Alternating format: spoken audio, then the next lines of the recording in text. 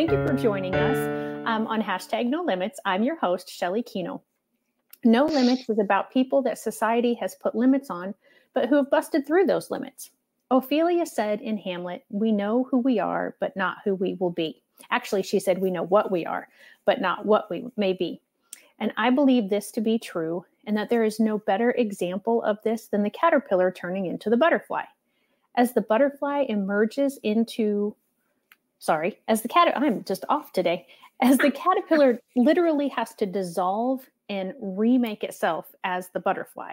And then the butterfly has to struggle in order to get out of the cocoon for its wings to be strong enough for it to be able to fly.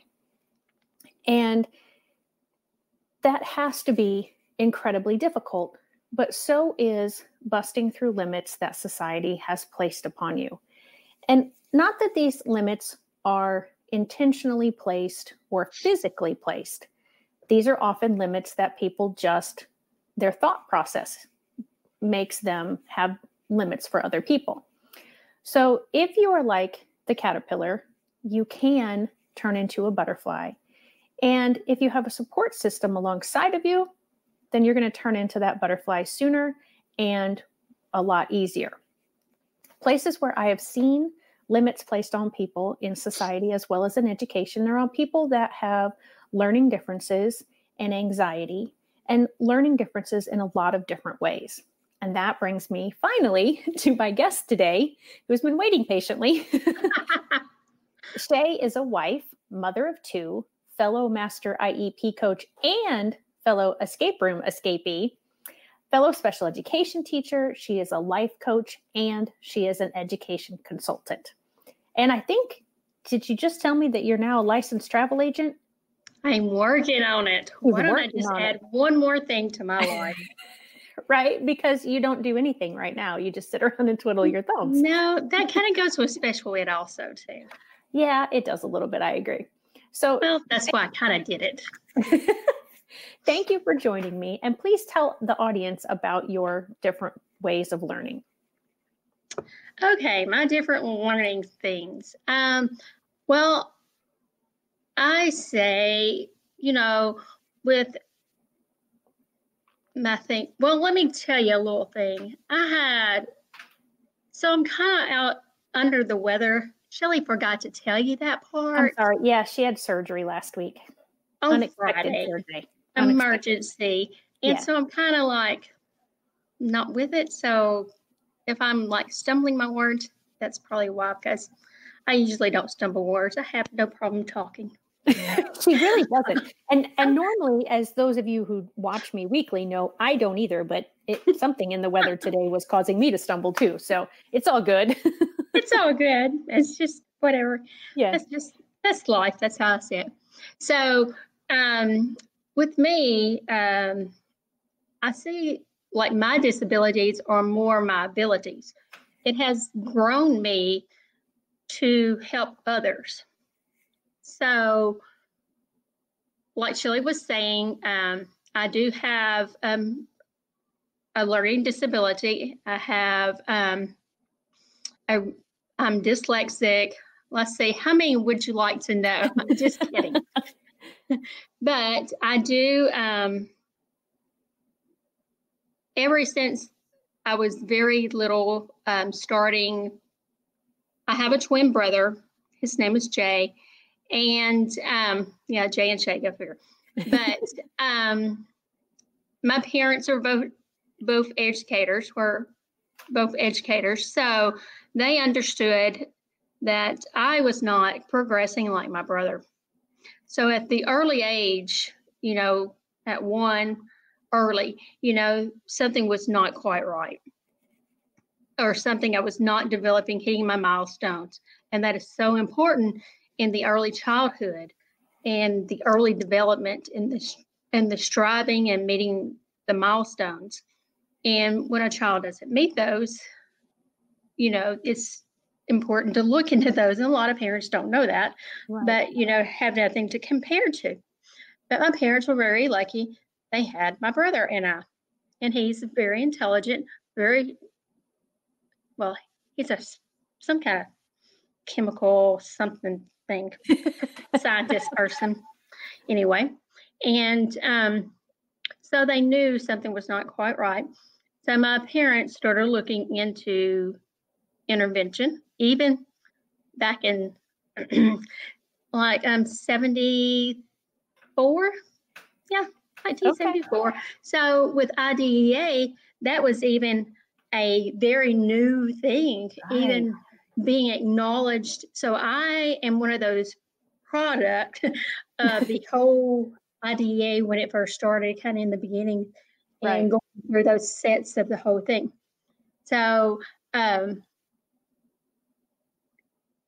I got that early intervention somewhat, whatever, but I was diagnosed or giving intervention for my milestones, hitting those. And I started speech therapy as early as 3, 4. I remember this lady playing with puppets. That's all I remember too much. That's okay. You just knew you had fun, and the learning came behind it. Yeah, so, playing puppets. But maybe that's why I always love puppets. But she taught me to speak, and, and then, even though then,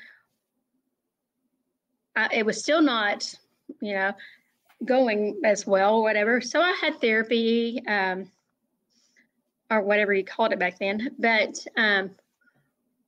when I was, I started back then there was a reading resource or whatever. So I started in resource intervention or whatever in kindergarten.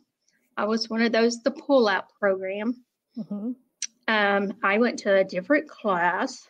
So, hey, I was one of those kids. Yes, you were. I was one of the beginning of those kids that got to go to that class. Oh, that class. In kindergarten is fine, great. And I felt special. But that's when they kind of knew something, I wasn't learning to read, wasn't learning phonics, something was not happening.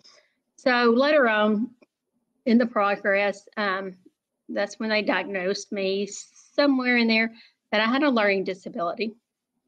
And then, and I had that until, I guess it was just so young or whatever, learning disability, but a reading disability kind of came out of that. But back then you just had a learning disability, not even a specific learning disability. And so I got a little bit of everything. I even had math, and I'm very good at math, but I got math resource. It helped. Well, there you go. I know. So I was in resource all the way until I was in 8th grade. And for a learning disability, not knowing really anything about special ed, didn't understand. I just knew I was different, because I have a brother. He didn't go to those classes. Only those other people like me that thought we could read. We carried those cool books. We thought we could read. And we act like we could read. Well, I act like I could read because I was not going to be one of those. So, and I was very shy. And I was the child that didn't cause trouble, no behaviors, very quiet. I had some friends, I was very likable, but probably back now I look at it kind of socially awkward. That's okay.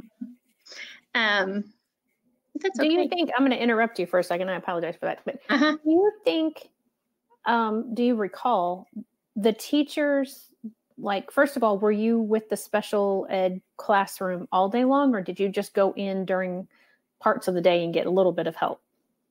That's a good question. I was thinking, how could I explain resource back then? Because resource is so not really a lot different. You would think it, well, in these however many years now. I'm thinking Right. 75, 76, Mm-hmm. and now we're in 2020.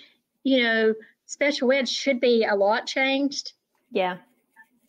It is so sad. And that kind of gives me chill bumps to even think of that. It's not really a lot of difference. And Yeah. that's what's so sad. I mean, a lot of things have changed, but some things it's still like it's a hidden thing still. Yeah. You know, there's still those no limit things, you know. But resource for me, I guess it was kind of still set up the way it is now or whatever. But I remember I had resource I had reading class, math class, and then I went to a writing class, and then I went to some other class, some science or social studies or no, I remember having science and social studies in the regular class. okay. Because I remember struggling so much because we did not have any intervention or no inclusion or anything like that. Mm-hmm. Right. No accommodations. What's that? That was not happening. And so I think, but that fourth class, it was kind of like, I just remember we did a lot of rotations. We were at desk and we moved to desk to desk to desk. That's all I remember. Okay. And I remember yeah. and all of that. But I remember we did some SRA reading, and we would read these passages and have these questions. Guess what? I was smart enough to figure out how to cheat. So, I couldn't read.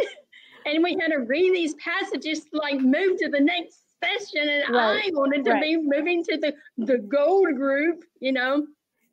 So that SRA was a limit. And I was like figuring out how not to have that limit. That's just funny. It just came to my mind like that. Oh, yeah, that was a limit. Even in society gives us limits, but things give us limits. So it's kind of funny that SRA. I don't know if y'all ever remember those. But I do because I'm actually a little bit older than you. And those, I always thought those were great. If they're the same things, I know. But I loved reading and I didn't have a problem with reading like you did. So it makes sense that I loved them and you hated them because, and I don't know what the letter stood for. But you know, Maya Angelou says, you know, once you know better, you do better. And at the time the teachers didn't know better. No, so that's what they did. You know, and some teachers still kind of did that kind of style, though. Oh, so yeah. That's another. I've seen some actual SRA books. Issue with there. That's how that's another part of my Master IEP part is how to help readers, help kids learn how to read. So making sure parents know how to make sure they get what they need for reading. So the resource was like that. But you know, back then, I think maybe 30 minutes for each class. Okay. But I remember still doing regular reading, regular math in the regular class. But I don't ever remember any accommodations. Okay. So then going back and then I was in special ed until I was in 8th grade. And I had Miss Tony. She was my resource teacher. And somewhere in between 7th, 8th grade, I was kind of phased out of special ed. Okay. And which was a good thing and a bad thing. But I remember somewhere having that conversation with her, or she having it with me, or I don't remember the whole, I'm kind of a little out of that. Oh, right. But somehow it faded out. And in 9th grade, I was at one school and I still had a little something interventions for it, but not like a special ed. Okay. But then I moved to a new school district and I was no resource, no special ed, no nothing. Wow. And which, if that's appropriate, that's wonderful. But if that wasn't appropriate, that's not so good. Right. And so back then, we didn't know. You know, you just kind of like, okay. So backtracking there, really and truly, as I talk about that SRA and all that kind of stuff, and learning actually to read, I've tracked it back, and being a teacher myself, I have tracked all the way back to where the breakdown was, or what happened, or why I didn't learn how to read. And that's back to the disability part, learning to read and not to learn to read.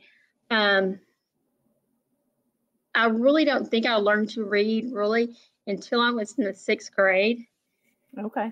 And then not really learning to read until I was, or understanding reading, until I started teaching reading, which is very scary, because it was just like I was able to read and comprehend enough to get by.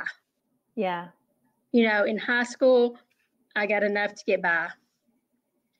And that is so scary to think about that, because so many kids now, we have so many resources out there that we can help kids, I guess. Right. But,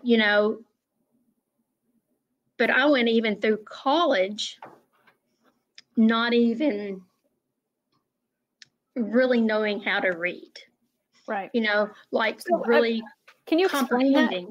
Okay, there you go. Yeah, because when you're saying I could, anybody can read a book.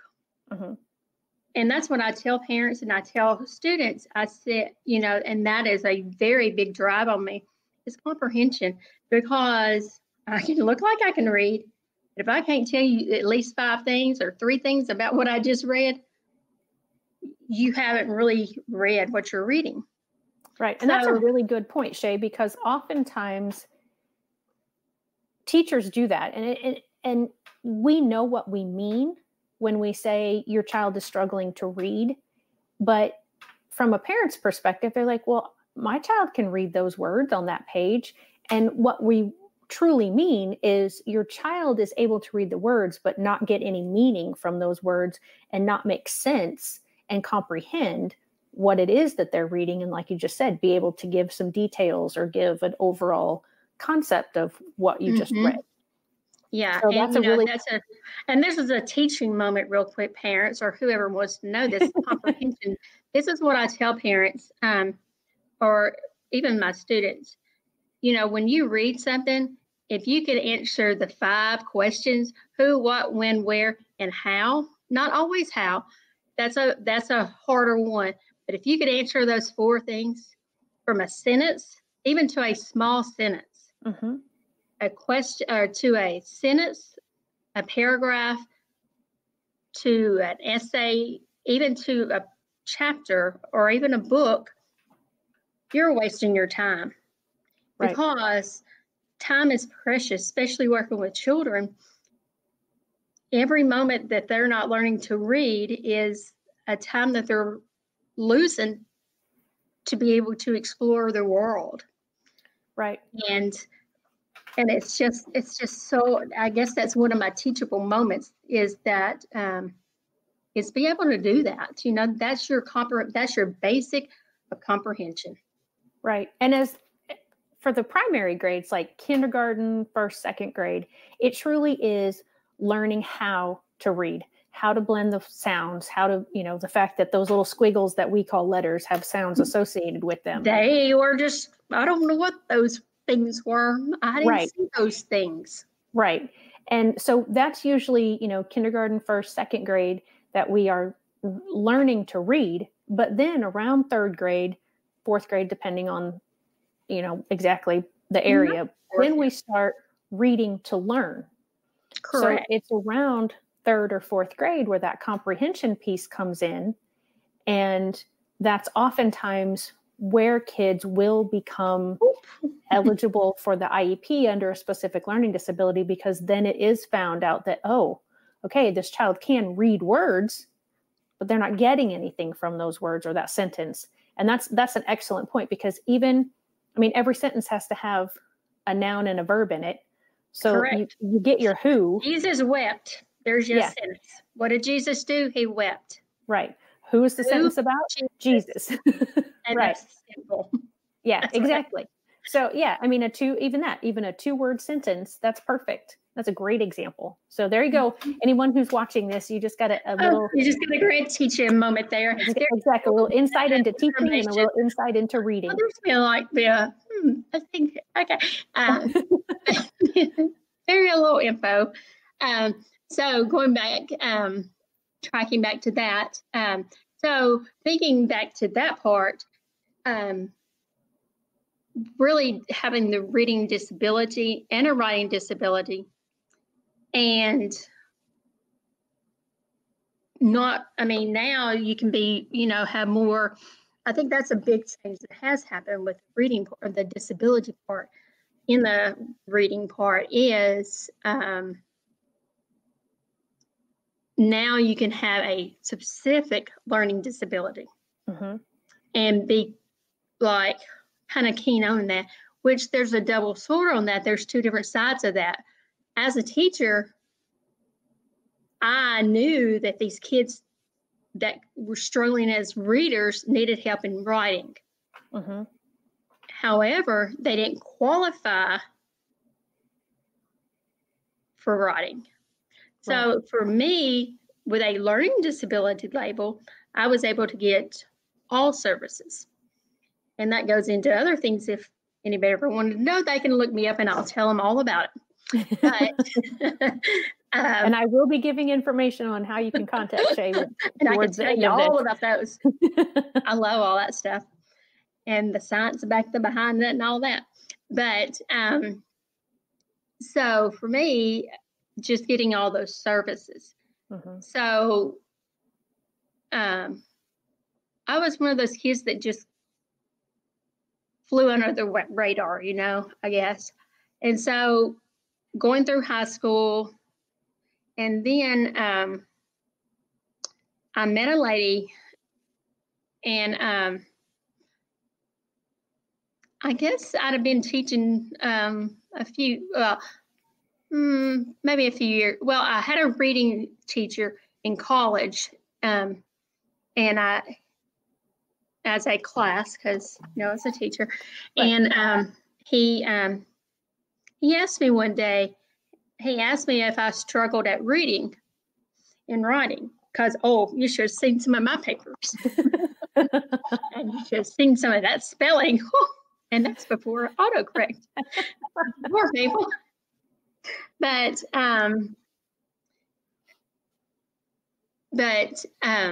he just asked me, and I was so embarrassed and very shy,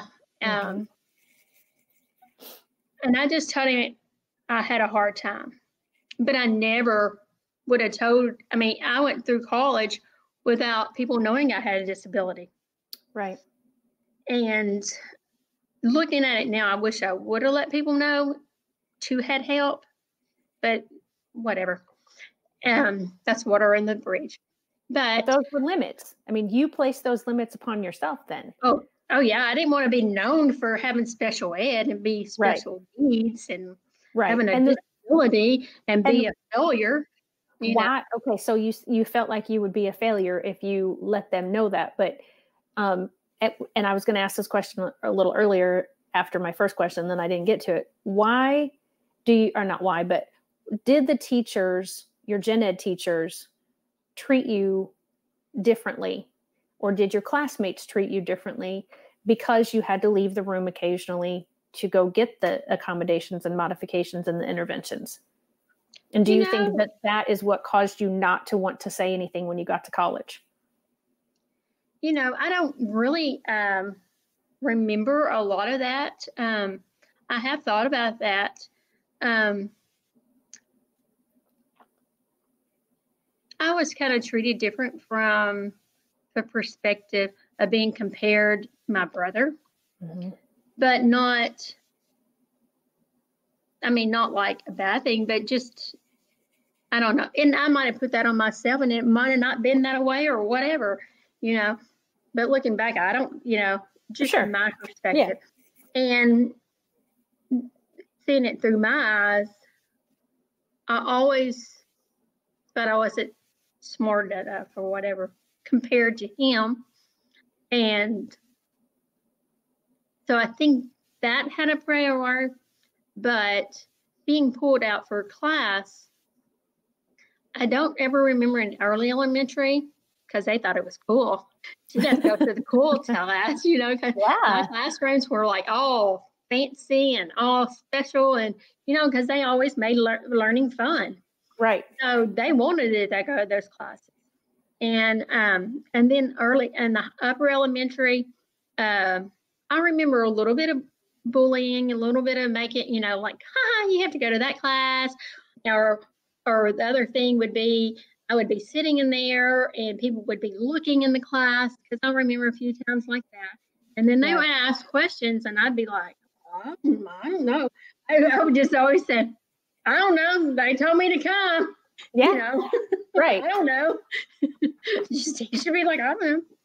And but I think that was a hard thing. And then. So you don't necessarily think that the reason you didn't want to tell them? No, I'm trying. I like that question. I like thinking question, but I don't think it was ever that part. Not knowing that part, I guess. I just think it was the limits on myself, not wanting, not being known, I guess, not being out You didn't want to stand out for any reason. Oh, no, that was not happening. That was no. Okay. And you said you were shy, so I mean that follows too. That makes sense. Yeah, that's a good question. I'm gonna have to research that in my brain.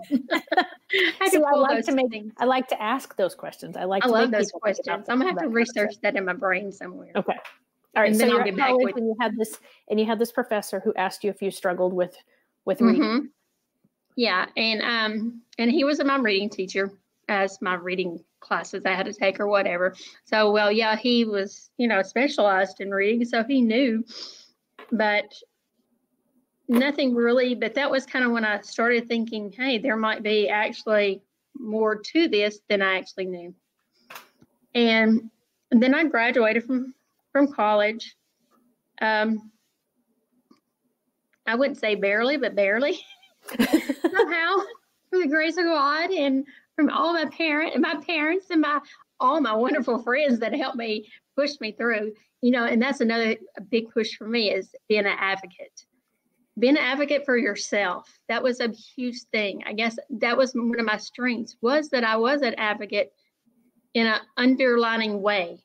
Not to tell people I had a disability, but I knew how to use my resources. And I think that's why I was intelligent, that sneakiness. Just trying to figure out how to get somebody to help me with notes, how to people to write my papers, or how to get help. Right. And not really tell them why I needed help. Okay, wait a minute. I have to have you clarify something. When you said have people write your papers, you told them what to write and they wrote it, or they literally wrote your paper for you? Oh, Shae. No, I wrote my papers. It was all in my mind. No, most of the time I believe you. Now I don't know if I believe you. No, just kidding. Yes, I'd say 99.9% of them were me. Okay.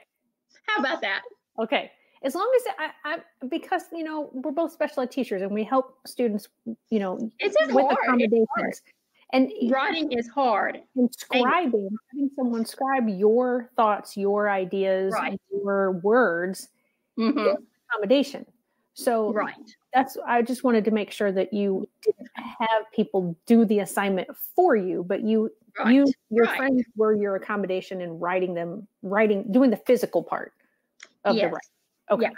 Okay. Oh yeah, I did all that stuff. No. Okay. I don't know about that Greek mythology stuff. Oh no, I remember that one.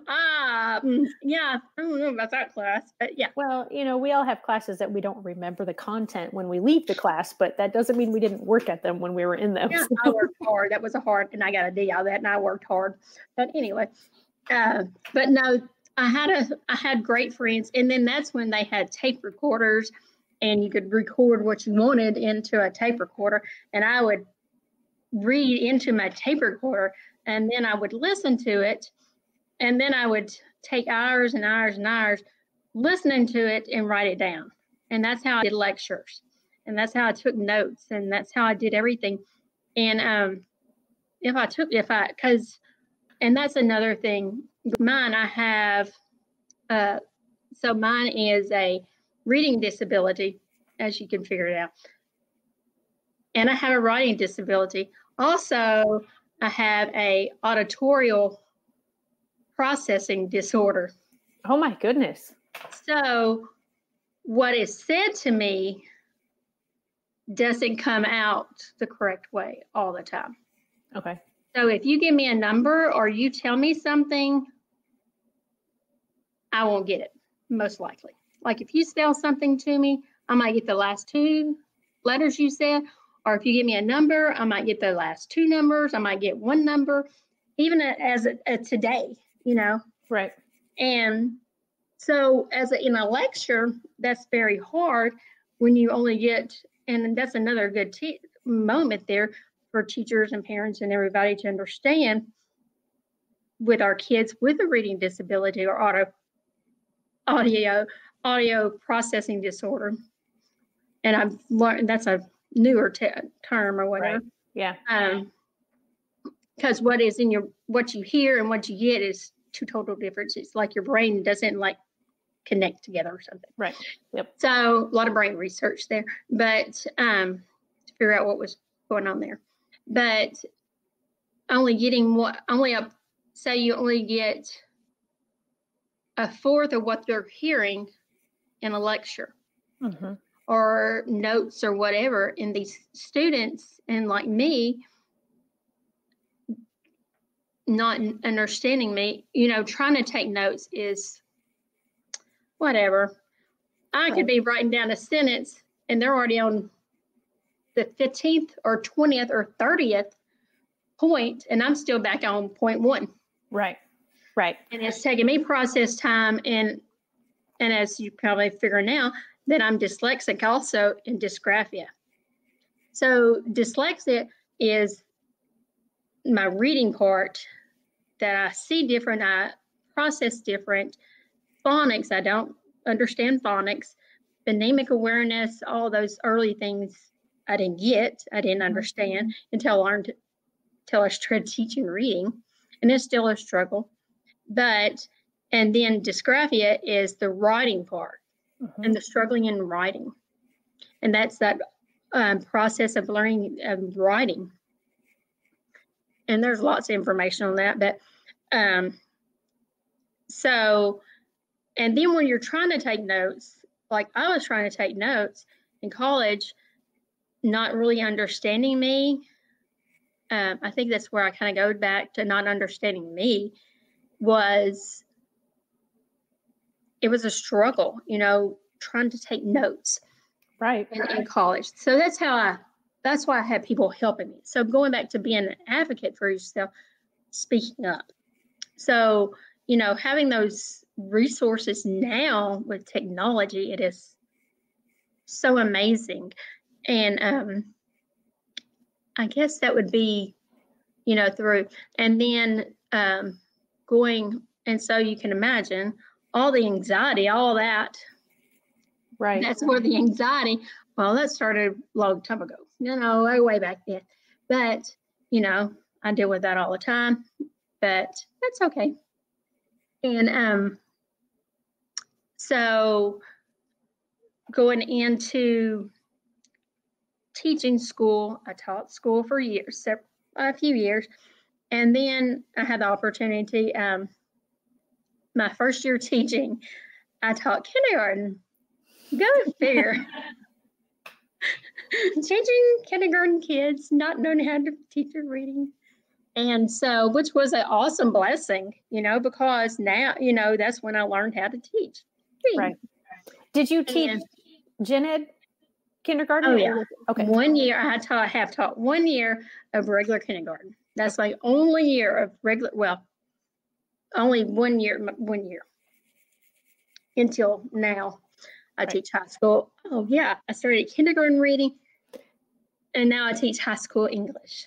So yeah, that's a long thing. So anyway, that's another story there. But so that first year of kindergarten, I had these amazing kids, and I still remember them all.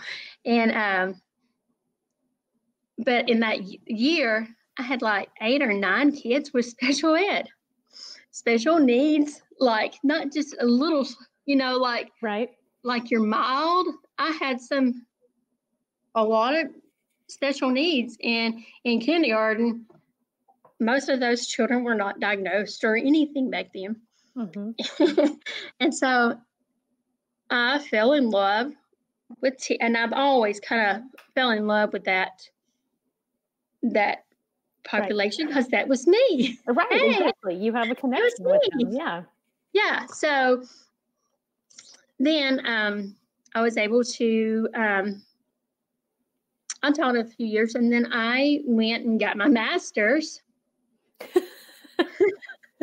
And all again, and again, that's a limit that a lot of people place. And I've unfortunately heard this from so many teachers that are gen ed teachers working with a student who has a specific learning disability or any kind of eligibility that gets them an IEP. And they'll, they make comments like, well, they're never going to have a driver's license. They're never going to go to college. They'll barely graduate high school. And here you are, and so many people that I know who learn differently have gone on to get that driver's license, get that high school diploma, some of them graduating with honors. Then they go on to universities. Some of my former students have gone on to, the one out of the top 50 universities in the country.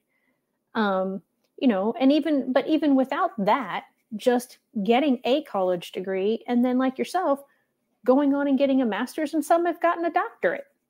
Yeah. And I thought about that, but no thanks. But I have a lot. I probably, if I pushed all my hours together after my master's, I probably could have got a doctorate. But then when I went and got my master's, I went straight-hearted for being a special ed. So I got my master's in special ed. But I had a professor, and when I got my doctorate, here I'm back to doctorate. Not doctorate, not even, maybe a doctorate in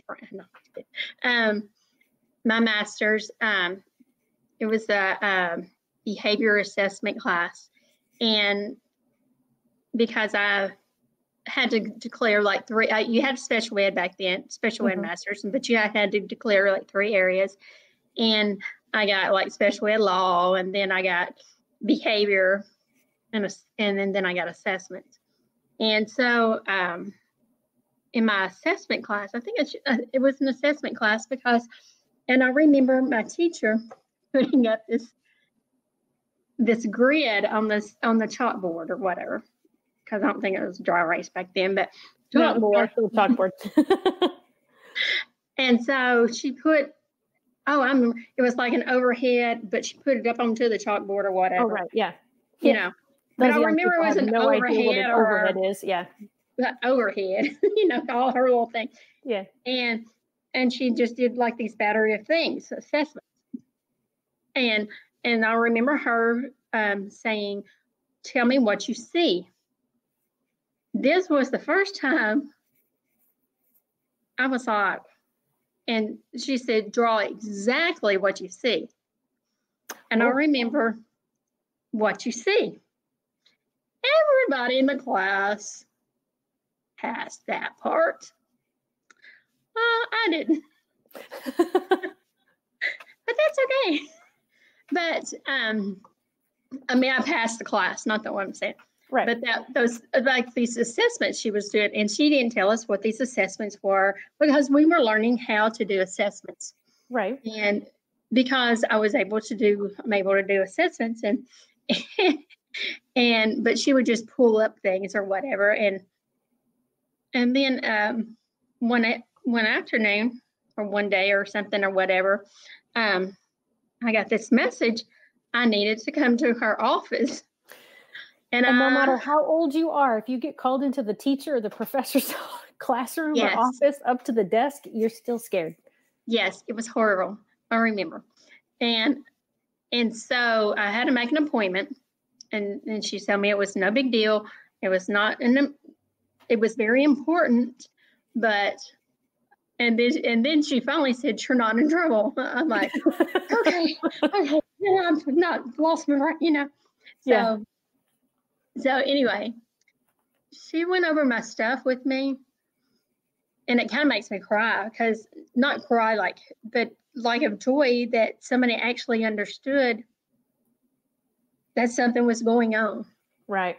Remind you, had already went through elementary, all the way through undergrad into my master's, and I had a professor figure out that I had a disability, not just a learning disability.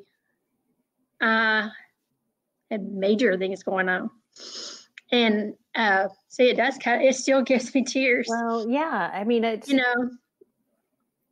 it's not my experience, and I still live. I'm getting emotional just thinking about what that must have felt like to you. Yeah. And she said, "Can you explain your answers to me?" And I was like, "Oh my gosh, she thinks I cheated. Oh my God." Like I would get kicked out or whatever, Right. And I said, "Well, you told me to, like, that part of the test, answer the exact, draw or write or whatever, exactly what we saw." And that's what I did. And she said, "Oh, And so she pulled out all this, back then that was before all the computerized information and stuff. Sure. And right. so she pulled out this stack of papers about that. I remember it was huge. And she laid it on this paper. So she'd have been studying me without me knowing. I was case one of her study. An adult with a disability, and didn't really know, I guess. That right. And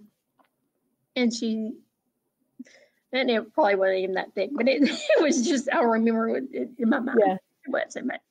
And she said, "Did you know you have a disability?" And I said,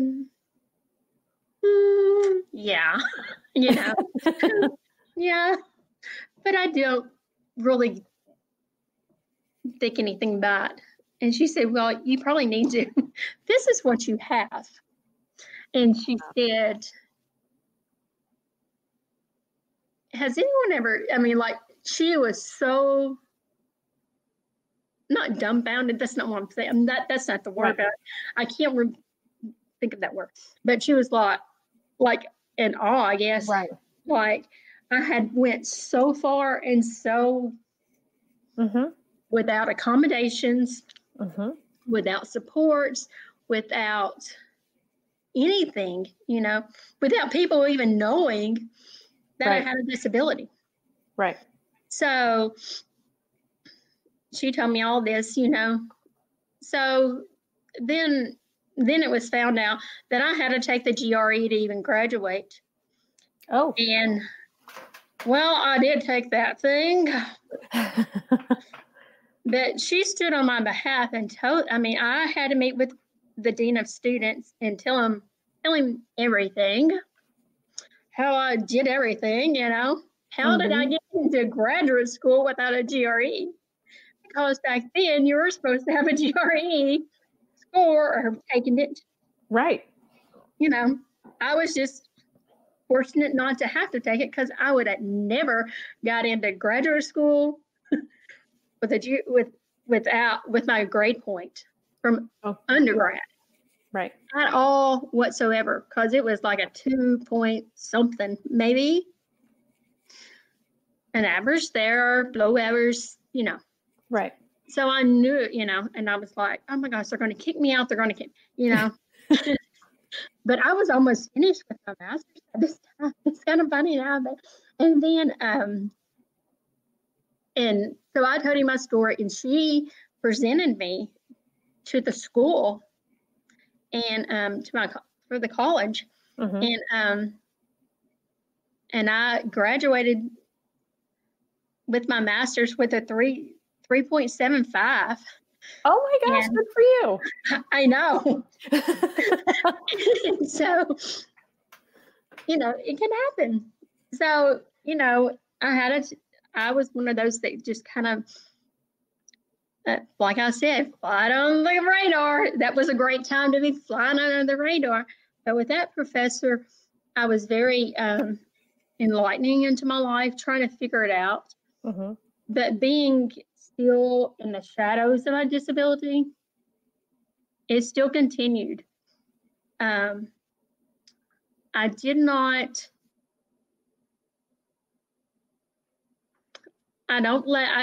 people, now I don't have a problem with it. Hello, I'm live here. But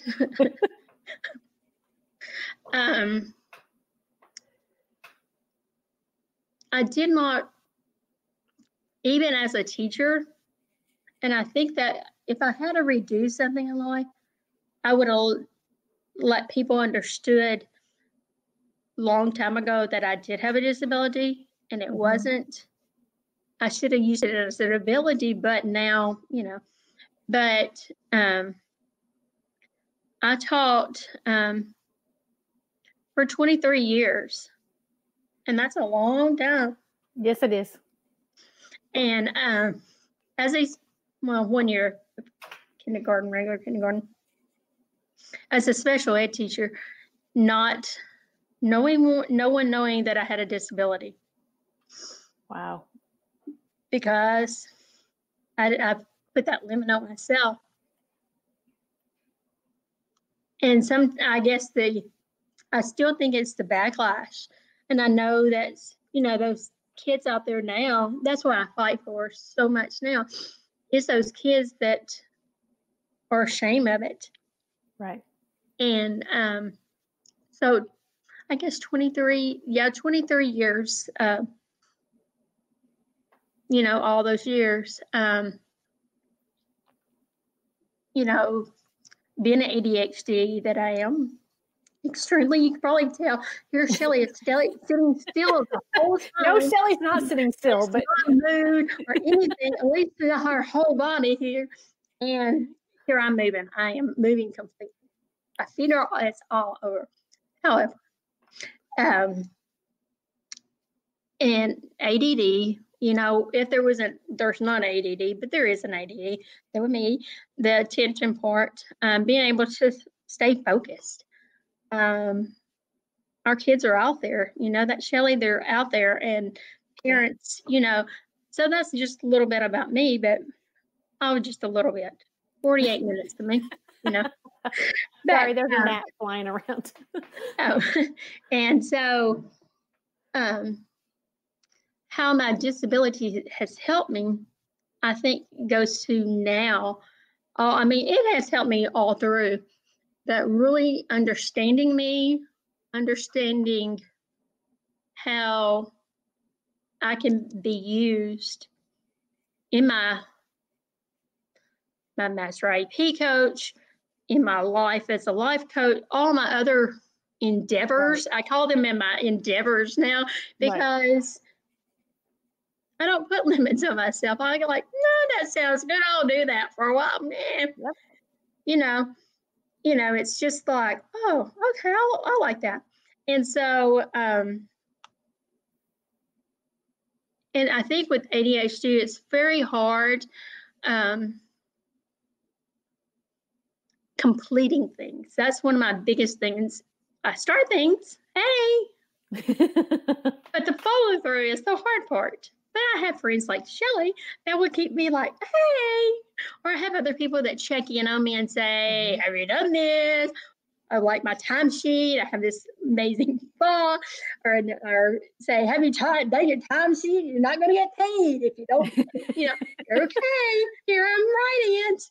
And, keeping me on those time limits and time, and I guess, and that's in putting those boundaries in place for myself. It's hard, just because I think I kept myself in that box for so long in my life that now that I'm like that butterfly, I moved out of, it's just like I have changed, and it's not been an easy one whatsoever, No, it's not. But, that's just how things are. And if I can, and I know I've helped lots of children, and that's one of my biggest pride is teaching kids to read and write. That is one of my amazing things. And to help kids, Shelley, I've got, a lot of success stories in kids, but when you get those notes from parents saying, hey, you did this or you did this. But I got this post the other day on Facebook, and I didn't ask, but she probably don't care, but I won't say his name. But I had him when he was younger, and behaviors had to help on those issues a little bit, Yeah. I mean, a strong ADHD, all the way, and teachers want to put him in the box, and he was not having that. And but so intelligent and and has a disability, and that's okay. And his mom sent me he took his graduation pictures, Yeah. and he sent them to me, and I was like, and she's like, he's finally doing it, and I was like, oh, thank you for sharing, that is just so amazing. And and then with this master IP stuff, I've been like putting posts or whatever about different things. I'm like, and see, there goes the squirrel, my hair or whatever. Sorry, ADHD moment. But you've been putting posts out for your master IP coach. That's it. Say it. That's okay. That's why we have friends. I know, you're right. And I posted something about, I think you said something about, but it says, it was a picture of me, and if somebody wants, I'll post it again, but it's really cute. I made it myself. But it was like a picture of me, and what does a disability look like? And then I had like a thing pointing to me, and then I had something else or whatever. And then it was a picture. If you ever wondered what a person with a disability looks like, and it was a picture pointing at me. Do you remember? Maybe it was posted. And so a parent posted on that I had, oh my goodness, I had this student. This student is married and has kids. Yeah, I taught that child.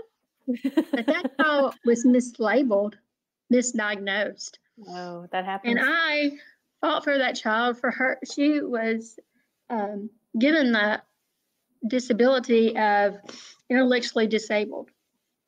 And I had that child in my resource class, and I remember, I can tell you exactly, and this is a funny real quick. Her mom, and she's going to almost send this to her, her mom was in the car rider line, and I said, I got myself, when I looked at that paperwork, and I was a young teacher, and this is kind of my master, that was when I was kind of getting my master area in that area, and kind of learning and stuff, and I got in the car line, and I told her, I said, you go around in the circle. We're not picking her up yet. I got to talk to you. Here, this teacher, this wild teacher, getting in a car and a parent. I mean, I knew my parents. I knew my parents, And I said, keep going. Don't pick her up. She's over there. She'll be fine. And so we went around, and I took my teacher hat off, and I told her, I said, your child is mislabeled. I said, I don't know what we're going to do, how we're going to get it changed, but we're going to get it changed. And so she's like, oh, okay. I just remember that. I just remember getting her car in the car radar line and telling her to go. And that's an amazing story. I wasn't a teacher then because I got in the vehicle and I left. And that's what it takes, Shae, is somebody just like your college professor had to stand up with you and for you and explain to others, this person has a disability, and to, like you said, we don't promote ourselves as master IEP coaches as advocates, because typically that comes with an adversarial mindset. But we are there to help people see the whole situation differently, whether that's on the parent side or that's on the education side or the therapist side. And so that's exactly what you did, just getting in there and saying, look, I'm learning this stuff, and this applies to your daughter and her situation. And we need to address her disability differently to continue to help her break through those limits. And that's a perfect story to wrap up our whole talk today. And I know we really didn't get into how different it is for your students now. And sorry, I don't know if you heard that noise, but my husband. I do. I hear every noise, and I also hear every noise. My husband is doing some stuff. He's gotten into canning, and so he's taking care of some of that right now. But drying things. He just recently got a dehydrator, so he's doing some of that stuff too. But so we may have to have you back on so that you can talk about what is going on for your students now and how different that is compared to when you went through school. You talked about it a little bit. Mm-hmm. But yeah, we could certainly have you back on sometime and continue this conversation. What you shared today was so amazing.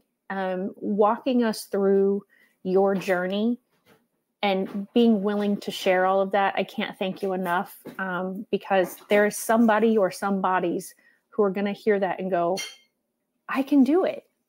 Look at all the things that she had to go through to get what she is doing now, to get where she is at now. If she can do it without the accommodations and without the interventions and without the support, and I've got the support, I can do it too. So I thank you from the bottom of my heart. I really feel like this was very inspirational today and very motivational. And I just can't say thank you enough. For anyone who follows me, please make sure that you like this, you give it a thumbs up.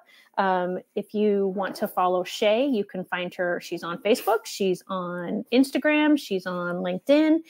She does have a website, which I'm going to try to quickly share that. I'm running out of time, so I don't know if I'm going to get to it or not. It's not wanting to work.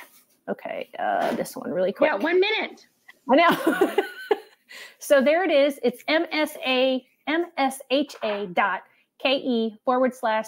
Spears /about. And I just want to thank you for joining us. Make sure you tune in Friday for Friday with Fran. It is a delayed start. It will start at 1:30. So please join us at 1:30. And then next week on #NoLimits, I will be interviewing Dennis Farrar. He will be the first of the official #NoLimits male to join the program, but he will be the second dad that I've interviewed.